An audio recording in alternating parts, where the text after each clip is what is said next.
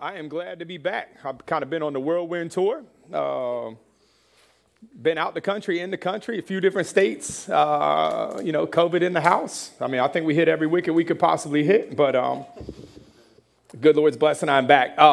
Hey, I apologize. I'm gonna open it somewhat somber this morning. I think first and foremost, right, like to send our love, even from Beaufort, South Carolina, to the great state of Texas. I am not here to stand on a political platform. I will tell you, we will never comprehend that level of evil. It is not about the instrument or the tool. It is about evil, right? And, for us as humanity is to remember that, humanity was put on earth to coexist, not separate itself into different segments of silos based upon a theory of belief. And so I think the most we can do is to open our hearts of love, but also it is a remembrance that in the imperfect world we live in, the world can change in a second. And our best that we can do is be prepared for those moments of change. So, leading into that, it is also Memorial Day weekend, right? And I have, young men tattooed on my arm that were taken way too early, right, according to my theory. But not according to the good Lord's, and I always have to respect that. But, this week I had a unique opportunity. I went back to Army boot camp. I am not from the Army, so let me straighten that one first, right? I am a Marine. But I had a chance to go to Army boot camp up at Fort Jackson, and I was a guest of the Commanding General as he had what was a challenge day, right? And brought the base together in this challenge. And I was like, absolutely, sir, I'll be there. And started off with a brief, right? And it took me back, 05 in the morning, it's pitch black, I'm fired up, ready to go. Took it off, man, a little 6-mile journey. Had a few different little obstacles in the way, came back, grabbed some chow and water, and then we did what's called MRF, right? Which is a 1-mile run, 100 pull-ups, 200 push-ups, 300 squats, 1-mile run. And this was the challenge for his unit. But I'll tell you what was cool. Some of you may know the movie Lone Survivor. The remaining survivors were on site. Including Marcus Luttrell and Mario Reyes. And, they were able to get up and give a speech. And, this is what I'll say about Memorial Day, is that every service member knew the risk. No one wanted that to be the end result, but they died with dignity, and they died with a brotherhood and sisterhood that knew the mission would continue. And when you view a Marcus Luttrell, those of you that watch the movie Lone Survivor, you've seen kind of the gist of it, right? When you see an individual whose face is maimed and walks with a limp, right, and multiple years as a Navy SEAL, and you see the pilot from the other, who is now the CO of where I was at, who takes off his prosthetic leg to put on his prosthetic running leg, and he's out there running 8 miles, right? I say all that to say is that's the men and women that serve, right? And so Memorial Day is a remembrance, but it's also a continuance. Because their legacy within the mission will continue forever with the next generation. I do not wear a uniform, but I see myself in that 18-year-old kid at boot camp, right? Like, my time is done. I thank him for his service now. It is no longer my time in service. So while we do remember what it's about, we can remember with an optimism that the next generation is still carrying the torch in its legacy. So for us, that is why we are the great nation. And the great United States of America is because of that. So, again, I always seem to get Memorial Day weekend, I think, Daniel. I think you even had me come to Crossroads one time to speak on open Memorial Day. I'm trying to catch this theme here. What's going on, guys? But what I'm here for today, right, is, last couple of times I've been up here, it's kind of been in this world of performance metrics, right? It really has, right? I kind of viewing it, because I do believe that the Bible is the greatest tool to optimize your life. Right? And following Christ is the greatest optimization of your life. Some people won't like what I have to say about that, right? Because there's actually health and wellness in the Bible, right? And some people might want to leave that section out. I get it. Hey, it's my passion, but I'm going to dive into it. Today is completely away from that, right? Today is relational for me. I am a very high EQ person. I believe in people over product any day of the week. I get to see all the AI things in the world. I can tell you they never have the human factor part of them, right? And so I believe in people. I love people. I will sit on an airplane and meet a random. I can tell you some wild stories of some random people I made on the air. I don't believe in silence. We got to conversate. What you got going on? Where you going? Tell me about yourself, man. What's up? But I say all that, it's a relational sermon today, right? And that relationship is with grace. Grace is one I believe I was taught incorrectly coming up in the church. And it was one that I believe probably I would say, impacted me because of the way I learned it in the church at a very young age, honestly, to probably lead what I would say is not a Christian life, but a legal life, right? I was scared of the law, right? Not thankful for grace. And I say scared of the law, I was mindful of the law, right? Because relationships, right, no matter if it's with a person or a thing, right, physical or non-physical, the markers are often the same, right? There's pretty much two buckets in a relationship. It's healthy or it's not. Right? There really ain't too many middle ground on a relationship where like, oh, it's okay. No, relationships aren't okay, right? They're either healthy or they're unhealthy. And that moves beyond people, right? It could be your relationship. Like, where's my daughter at? I always like calling her out.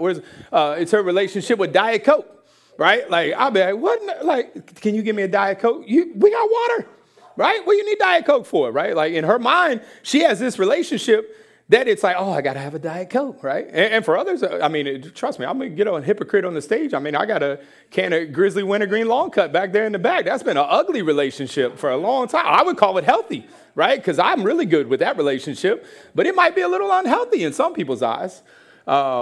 Right, but we have to agree that there is healthy and there's unhealthy relationships, whether it's people or things, right, or even concepts or theories or policies or what I would say is doctrine, right? Like you can have a healthy relationship with certain parts of doctrine, and you can have an unhealthy where like, no, I'm not touching that, right? Not even going to speak about it, man. And I can tell you, like modernism and Christianity, like, whoo, good Lord, right? Like, I mean, it is tough. You are speaking on some things that we haven't spoke about in probably 30 or 40 years.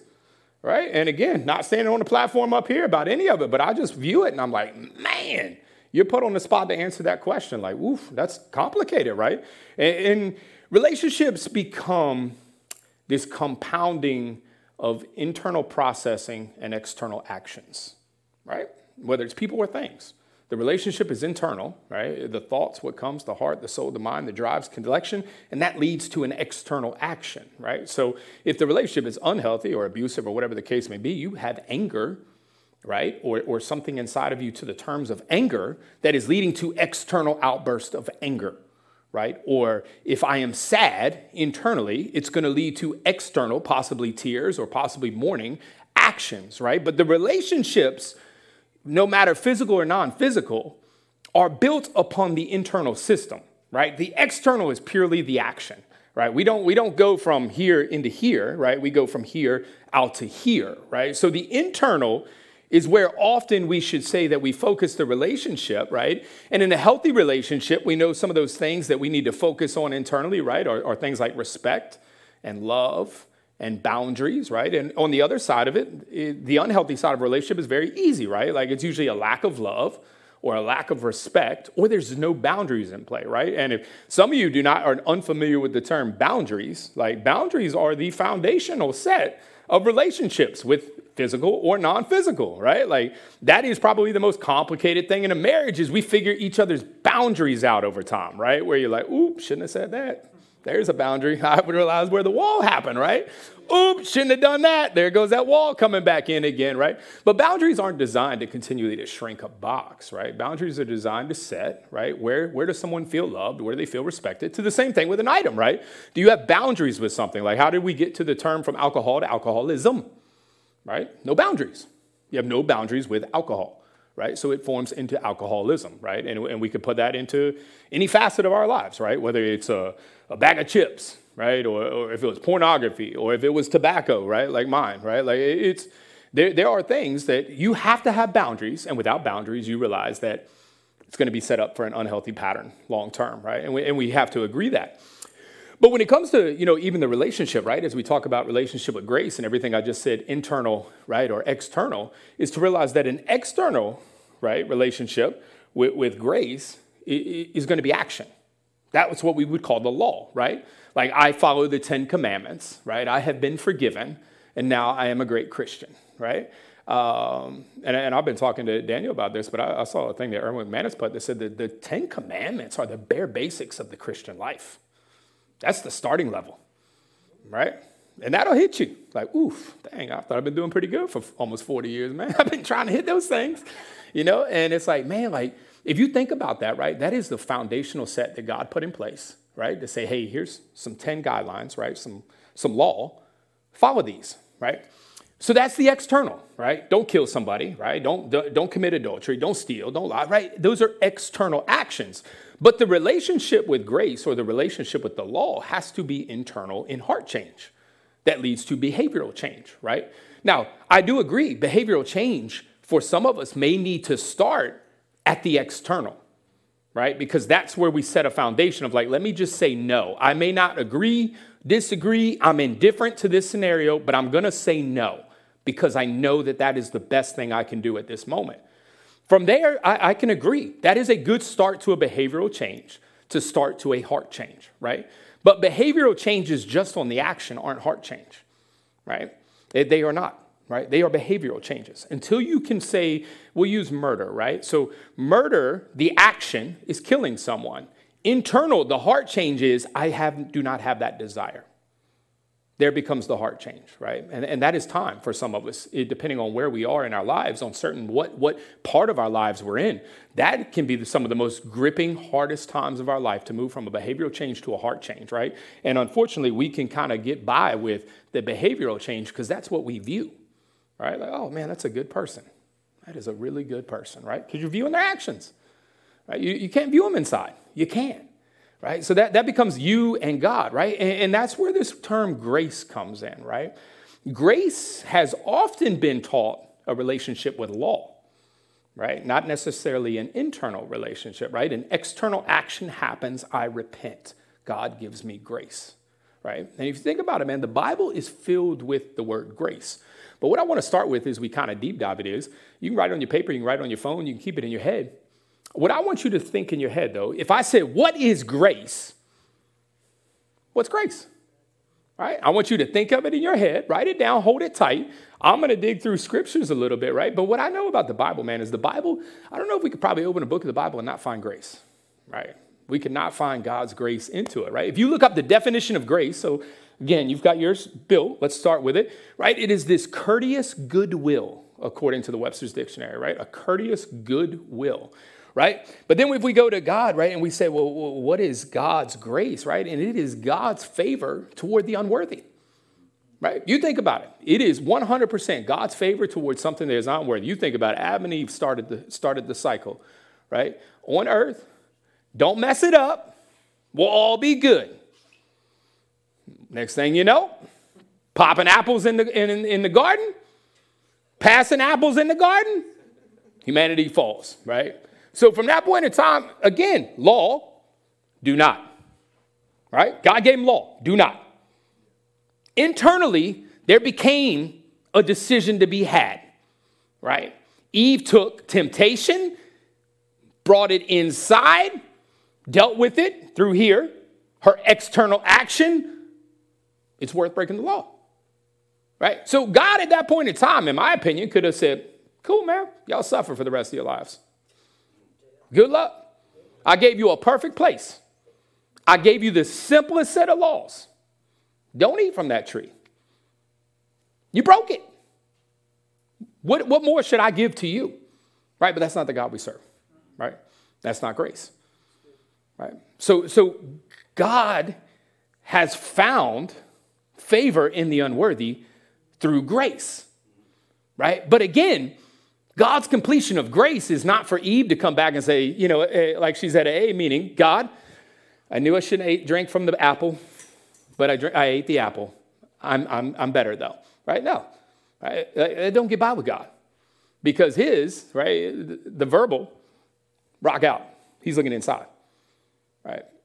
And that to me is where grace can touch you a little bit on the deep side, right? Because grace, if you think about it, right, it's not just merely available to you as a believer as you become to know God, right? It is necessary for you to be a believer. Without grace, there are no believers. There is no there is no heaven, right? Unless, the closest one we can probably read in the Bible besides Jesus is John the Baptist. He looked like he was rolling pretty strong, right? Minimal amount of errors, right? They even called him out for how good he was. But other than John the Baptist, we're done. We are done, right? So the big thing to picture for me as grace, right, is don't look at it as a part of Christianity. It's a part of God's love. No, it is God's love. That is God's love. His love is so strong of grace, right? And I always like to pivot out of it. And even in those first ones, right, as we get ready to dig into the unworthy and the worthy, you think about the way God shows grace to us in our actions, but we will hold that tight to another human being. But we expect it of God. But you don't expect it of yourself, right? I hate to see relationship turmoil, and I've had a couple of them.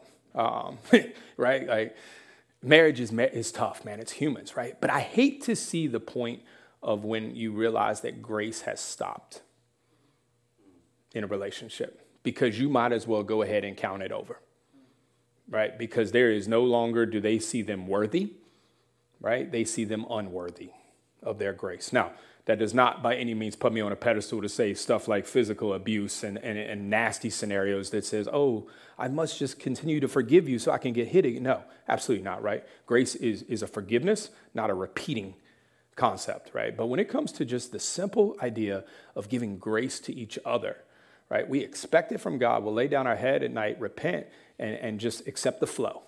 Give me grace. Our interaction with a human being, man, we got contingencies. Did you check box 1 through 5 before I give you this grace, right? But again, we said, right, that this is for the unworthy, right? And if we think Romans 3:23, for all have sinned, for all. So even my thing of John the Baptist, I'm wrong. He sinned somewhere, right? All have sinned and fall short of the glory of God, right? But the unworthy were loved, John 3:16, for God so loved the world that he gave his only begotten son, right? So we were unworthy. Paul calls it out in Romans. We've all sinned. And you think about it, by the time Paul could write this, he's probably had some pretty good stories coming up, right? Man, did you hear about Jonah? But God loved. He took us from an unworthy to a worthy status based upon his grace, right? And the beauty of grace, as we get ready to dive into the word a little bit more, right, is that internally, without grace, you will live a life of strife and emotional unhealthiness and mental unhealthiness and physical unhealthiness.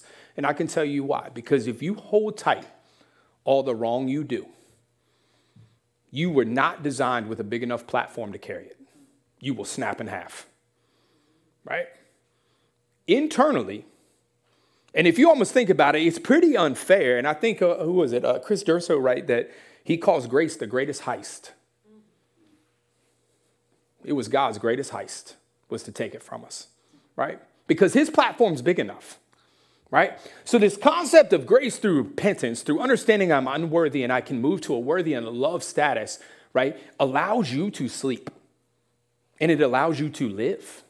Because inside, right, what we all know it. Well, let me say, that's unfair of me. Most of us probably know it. We've made a bad decision that we buried right here, right, between the chest. And we think about it nonstop. We can't sleep with it. We can't eat with it, right? And now we've put in some good medical terms, anxiety, depressions, and all the other things, and they're real.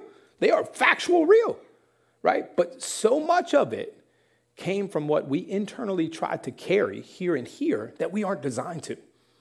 And that's why God's perfect design of grace is relevant, right? Because your level of repentance is, God, I 100% know that was factual wrong. And I need forgiveness in my life, right? I need that level of forgiveness. Now, what God does from you from there, right, and what he communicates to you to do, you may not like. And you may think it's unfair. Well, your decision was unfair. Right? But God's grace is that good, that he can take the worst mistake from the believer and wash him clean. Right? And this is challenging because it gets messy. Because when you read the story of X is on, I apologize if it's insensitive, but I'll say it because I believe it's fresh. If that young man in Texas who had walked in and killed all those innocent people had lived and then say he found grace from God, we would struggle. We would struggle, right? because your platform nor my platform can understand the level of grace required. Right? But sin is sin. God has made that clear. The consequences of sin are different, but sin is sin. So as we get rolling in this morning, we're going to be in Jonah chapter 2, right? What I want to leave you with is everything that I just said, which I felt was pretty along the lines of the good word here, right? Some of it was some good old JC terminology. Does your definition of grace align with what we just covered, though? Right? Does your definition of grace align with God's? Are you finding grace to the unworthy? Are you giving grace to the unworthy? Are you loving, right? And this, to me, right, becomes where it's just messy, right, as a human being. But as we dive into Jonah this morning, pretty straightforward. We're going to crank up through Jonah. We're going to look at 3 points. Look, I could have pulled any story of the Bible for grace, right? I am a topographical person. I believe in it. I believe that in the modern terms of Christianity, sometimes we just need to relate to some stories, but I believe there is 100% times to understand every facet and detail about that scripture, right? I teach, though, from the top for concepts and theory, man. That's what I teach from, because a lot of us, that's what we can relate to. We start deep diving in. So when I could have pulled many stories for grace, right? I mean, Peter's a great one, right? I mean, my man said, Jesus who? And what happened, man? Jesus found Peter back on the bank, right where he started. You think about it. Jesus poured all that time into Peter, right? All that time into Peter. Peter said, Jesus who? Going back to what I know. Went all the way back to square one. And Jesus went and found him at square one, right?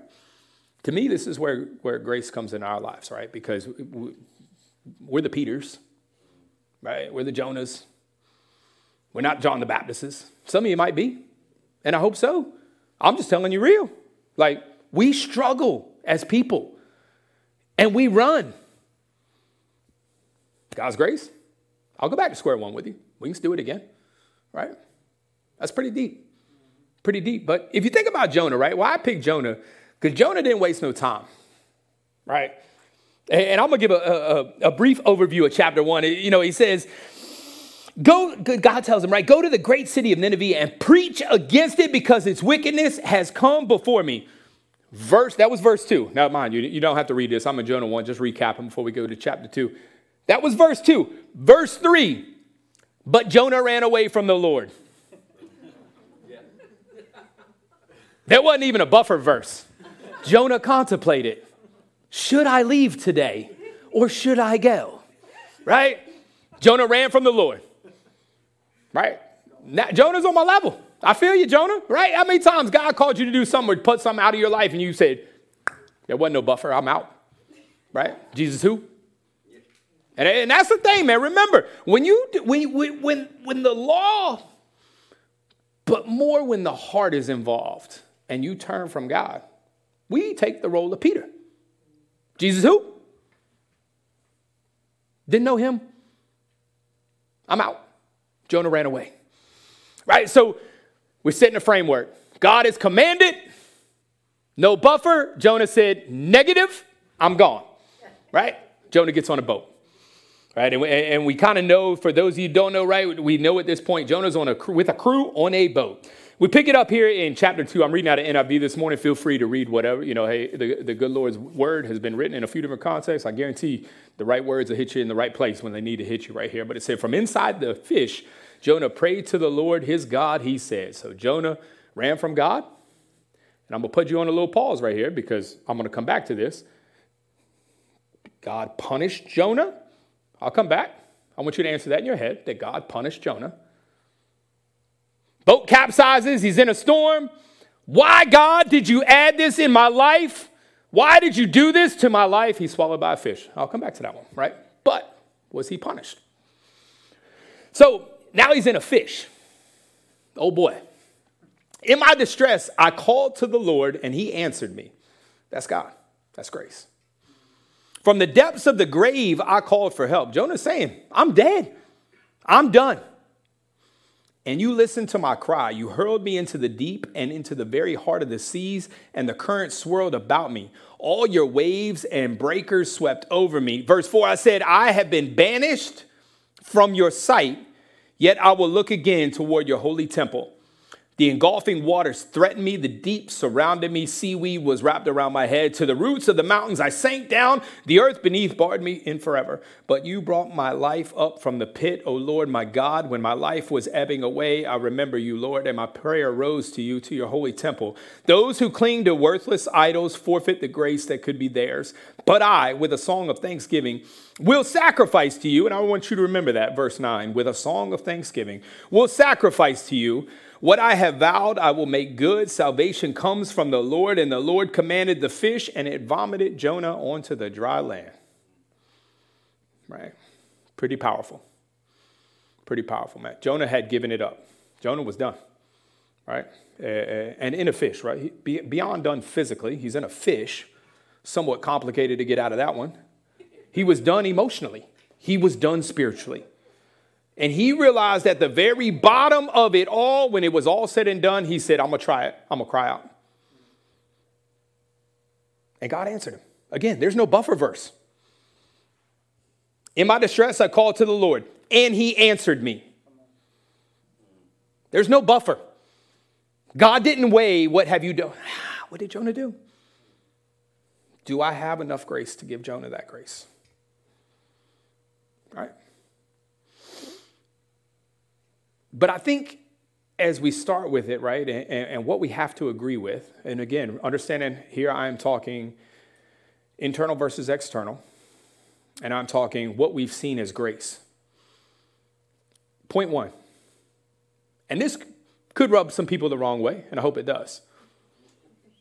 Grace is not the freedom to sin. Can disagree. In God's perfect design, do we ever believe that God designed this level of grace for you to go run amok in his name? If you did, rock on. But what I'm telling you is, you don't have heart change. You've got external change. You're good until rubber meets the road and it gets tough. You're good until the one temptation that you cannot beat over and over again comes at you and you give in. Right? Freedom to sin and believing that grace just wipes it clean,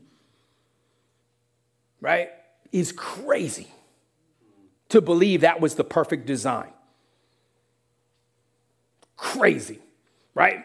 A lot of people view grace like a whiteboard. I was going to come up here with a whiteboard and spray paint. I was like, no, this is a terrible idea, Jason. Don't do this. Most of us believe in grace like a dry erase marker. You mark the whiteboard, you get your little fancy thing, you just wipe it clean, man. It's a brand new board. Do it again, right? I view sin and grace like a nail in wood or a screw in wood that you just rake it across. You can spray paint and it'll look good and it'll still serve its same purpose if my whole purpose was for it to be blue. But there's some scars. And there's some internal stuff there that we know what happened in that blemish right there. Right? That's the view of grace here, right? Like, even as Jonah is crying out, what is very interesting is at the start of chapter 2 to when he got vomited out, that time frame would be interesting, right? Like, because I imagine God for sure had a little bit of sweat running from Jonah inside the fish over like how bad could Jonah cry out right now, right? Like, oh, Jonah, keep going, my man. Now, but you know, what I say to that is like, even in the moment of grace, right, we have to understand that it's not freedom to sin, right? It's not about the law. Grace is not about the law of the 10 Commandments. It really isn't. It is about the love and the worthiness of you and the love from God, right? So if we take it, if we can move beyond the law to say that, hey, my relationship with grace, right, is not going to be this just did it again. And as I lay down tonight, Heavenly Father, I'm sorry I did that again. I just didn't mean it, God. Maybe you didn't. Maybe you didn't, right? But what I know with grace, right, and what becomes of this relationship is the fact that you can lay your head down at night and say, Heavenly Father, I did mess it up again. What I ask for, Lord, is for me to just stop it and change from the inside. Let me just start with saying no, all right? Let God work in you, right? Because the uniqueness of grace and the uniqueness of conversion is that we don't get to see the linear steps to it, right? Like we don't get to see the linear path of God's grace through us, right? So the point one of moving, right, from freedom to sin is kind of echoed here, and I'm going to read it out of Romans, and I'm going to be in chapter 5. If you want to switch over, you can by all means. I'm going to kind of flip through it a little bit really fast right here. But in chapter 5, right, we're talking Paul again right here, and I'm going to go to verse 20. And as I read verse 20, it says, the law was brought in so that the trespass might increase. But where sin increased, grace increased all the more, so that just as sin reigned in death, so also grace might reign through the righteousness to bring eternal life through Jesus Christ our Lord. If you stopped it right there, you would almost counter what I just said. But well, it's just saying like, hey, if sin's running amok, grace runs higher. Right? But I think you got to make sure that it's the beauty of the Bible. You got to make sure you turn the page sometimes, right? And read the whole story. You know what I mean? It's kind of like the news. You read the headline, you're like, told you. Then you read the article and you're like, never mind, I didn't tell you that. Romans chapter 6, right? I was just in chapter 5, man. All I did was turn the page one time. And it says, what shall we say then? Shall we go on sinning so that grace may increase? Oof, right? There's North American, you know what I mean, Christianity at its finest, man, right? Hey, keep going. Just ask for forgiveness today. By no means we are those who have died to sin, and how can we live in it any longer? Or don't you know that all of us who were baptized into Christ Jesus were baptized into his death? All I did was turn the page, right? Paul laid it out. Absolutely. As sin runs muck, grace runs crazy. That is not the call to your life, is to keep sinning, to keep utilizing grace. Right? You are turning it into an abusive relationship with grace, not a useful relationship with grace. Right into point 2, right? As we have this use or abuse type relationship, grace saves us from punishment. It does not save you from consequences. Right? And again, this one, like I asked you, did God punish Jonah? Right, it's a the line here between consequences and punishment can be tricky, right? But what I say is, it's kind of like a kid, right? Like Jonah could say, God, you got me in you're all knowing, and you put me in a whale. And God could say, Jonah, I told you to go to Nineveh. This is based upon your actions. If you would have gone to Nineveh, you would have not been in that path of that storm. But your choice puts you in the eye of the storm, right? That is consequence based upon action. And just to clarify it, right, I want to make sure we read the definitions. Punishment is a punitive action done to make the offender repay the debt they have incurred. It is done for the benefit of the offended rather than for the offender. Consequences are the negative, natural chain of events that occur because of our poor choices and actions. These results are not done to someone, rather they are self-inflicted wounds resulting from personal choices, right? God's grace saves us from punishment. And you say, well, that's iffy. It does, because you have the chance to go to heaven and not straight to hell, right? That is God's grace, right? That is the punishment, is hell. It is not my life is rough today. That is not the punishment. You may have some bad consequences upon your actions. Been there, done that. I mean, plenty of t-shirts, right? And I would tell you the greatest thing of maturity in my life from a relationship with Christ and a relationship with myself and a relationship with my spouse and a relationship with other people is when I became responsible for that. To not blame God or blame someone else, but to realize what could I expect with the decision I made? Because I do not know the limits of the decision I made, right? And that's what we talk about. The effects or the consequences of sin can be different. Right? They can 100% be different. And you realize that the bigger kind of the item that may happen in this life, right? Like murder, the consequence is awful, right? Whereas, you take a candy bar, the consequence might be light. It is still wrong, but it's probably not on the level of murder emotionally and mentally to those that are involved, to include yourself, right? So the consequences can be different, but the important part here as we trail it from is to say, okay, I'm not free. This is not freedom to sin. This is freedom to have heart change, right? I may face some tough days and some consequences in my life for things that I did years ago. It still may surface. I have to be okay with that. This is not punishment from God, right? God has given me the chance for eternal life. And what I realized, though, is that my grace cannot be based on my external actions. Last point. Grace is internal, right? That shows itself externally. Grace is an internal. It is an internal peace between you and God. Right? It is internal heart change. It is internal forgiveness. It is so that your heart doesn't just continue to amass itself because of the pressures you've put yourself, because of the guilt that rides inside of you. If you've ever watched someone who is ridden with stress act, or the same human being who is stress-free act, it's two different actions. It's two different ways they handle life. It's two different ways they interact with people. It's two different ways that they love. It's two different ways they give. It's two different ways they just handle day-to-day life. Grace is internal, but it is absolutely a must for the believer, right? And the challenge for grace and the challenge in some of our lives can be, have I moved from an external action-only relationship with God to an internal heart-changing relationship with God? And I do not believe that for any of us, you're going to be that way and you're going to be that way. We're all going the same path. For each of us, there's a different story. Think about it, right? I always bring up Paul's conversion. He was on the road with other people. It doesn't speak of their conversion. It speaks of Paul's. It was Paul's time. It was his choice. The other ones don't know, but it doesn't say they were converted. Maybe it wasn't their time, but maybe there were some behavioral changes that took place. We don't know, right? But the point to this, and the takeaway with this, right, is, and I'll go back into, when we were in Jonah, I bet you I flipped my Bible. Oh, my goodness. Nope, I sure didn't, right? We go back into Jonah, and it says, but I, with a song of thanksgiving, will sacrifice to you. And I will tell you, this is kind of my mantra with sin. And this is very superficial, very surface level, but it's just very real, right? Sin less, repent less, give thanks more.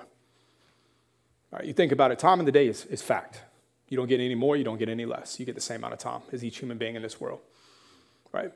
What you do with that time is what you do with it. What I know is when you live the life of strife, when you live the life of sin, when you live the life of not having the internal conversion, right, to have behavioral change, what you have is a life spent in a lot of repentance. And a life spent in a lot of conversations with God just to alleviate that stress. And in my heart, I would say that God's design for all of our lives were for that platform to not be carrying much weight so that it can carry the other unbelievers' weight that will come at you with their weight.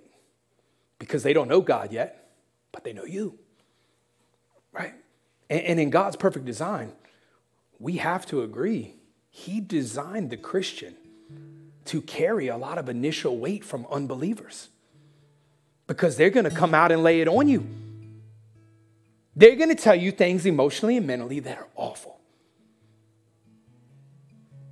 But what you are is the beginning of the platform. You're not the platform. You're the initial cup carrier, right? And all you're doing is helping them carry that so that they can keep their head above water until they find God. And then from there, God's grace enters in. But initially, it may be you. So for the believer, why is it important for the design? Why is it important for me to understand grace? That it's not a legalistic viewpoint, that it's not about me obeying the law and the 10 commandments. I mean, my goodness, you can train a kid to follow the 10 commandments. If we believe that is its spiritual righteousness and God's perfect design, I can't believe that we believe it's the same God. The man who parted the Red Sea did not just want you to follow 10 laws. The man who brought people back to life did not want you to just follow 10 laws. He wants you to understand grace so that you can have that grace in the moment that your head you shouldn't. Because like I challenge you with, Christianity is all pretty. Messing with the unbeliever is all pretty until it ain't pretty. All right? I used to tell Daniel, man, years ago, I used to love spending my time at the basketball courts when I was free. I mean, I used to love playing ball with everybody, man. And there were more F words than there were A words, right? It's just a wild crew, right? Like, they don't know an example. That's it, man. I'm just an example that slightly carries the message, right? But if my mind ain't ready and my grace isn't ready, when that dude comes to tell me something that I don't want to hear, do you pull it back? I ain't got that grace. You're right, you don't. But God does, right? And again, it's insensitive in many ways, and I apologize for that. But we have to be prepared if we really want to look at change, and we really want to look at Christianity, and we really want to look at people becoming part of the body of Christ. It's a situation that just happened. People live through doing awful things like that, and then they find restorative grace or restorative grace. Can you imagine? Tough. I'm going to pray for us this morning. We're getting ready to take communion. Hey, the takeaway from me, from this message to you, is just understand your relationship with grace. And once you understand your relationship with the Almighty Father and that level of grace, you start working on your level of grace with other people. But one thing I always try to remember, man, whether it's a conflict in my marriage, whether it's a conflict at work, whether it's a conflict with somebody else, when I'm put on the spot, what does my level of grace show? That's tough. It is tough. But I'm going to pray for us. I think that, when you circle on a map on any given moment, you're there for a reason. I believe that's God's design. And I will tell you, it's so small, and I'm going to leave you with this story before I pray and why it matters within grace. I was in the meat market the other day just buying, was that Friday? I don't know, Thursday or Friday. And I was just buying some steaks. This dude walks in, and I was like, what's up, man? He's like, nothing. I'm like, cool. Comes right up. I'm like, you good? He's like, man, I can't find balance in my life. Again, no clue from Adam, right? He's like, we got a young baby at home. We can't find balance in our marriage. We can't find balance at work. We can't find balance here. We can't, and again, right? Like, hey, I'm just a cupbearer. I know you from nothing, right? And, so I'm listening to his story, right? And I said, look, where you're wrong is you're trying to find something that doesn't exist called balance, right? Like, balance is an earthly term that we use that someone give me the definition of balance, right? Within mental, physical, and emotional responses to our lives. I said, but man, you're loved. I said, just like you walk in this store, these people love you. I said, you speak to me, I love you. I said, I guarantee you speak to your spouse, they love you. You speak to your child, they love you. And from up above, he loves you. I said, so remember, man, balance isn't real. Find love and move on. That's it, right? I'm a cupbearer. I'm out. I'm walking out the door. He comes out the door. He said, look, dude, I left my wallet here. I was actually here 2 hours ago, but I forgot my wallet. And if I would have never been right here and left my wallet, I would have never heard that. And I needed every second of that. And I told him the same thing I'll tell anybody. I am simply a catalyst of a large voice. And so are you, and so are you, and so are you. You are a cupbearer. That's it.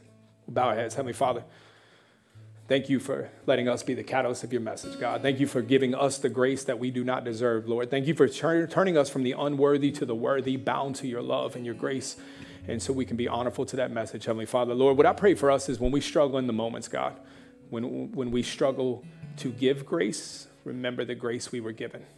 When we struggle, God, just to find that moment of love, remember the love that we were given.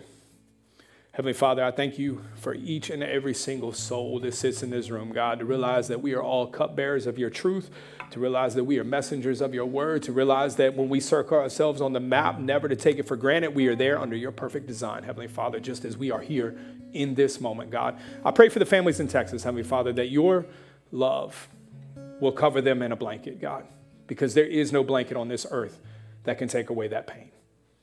I pray for all the families and all the Gold Star families that are out there, Heavenly Father, all those that are impacted by the loss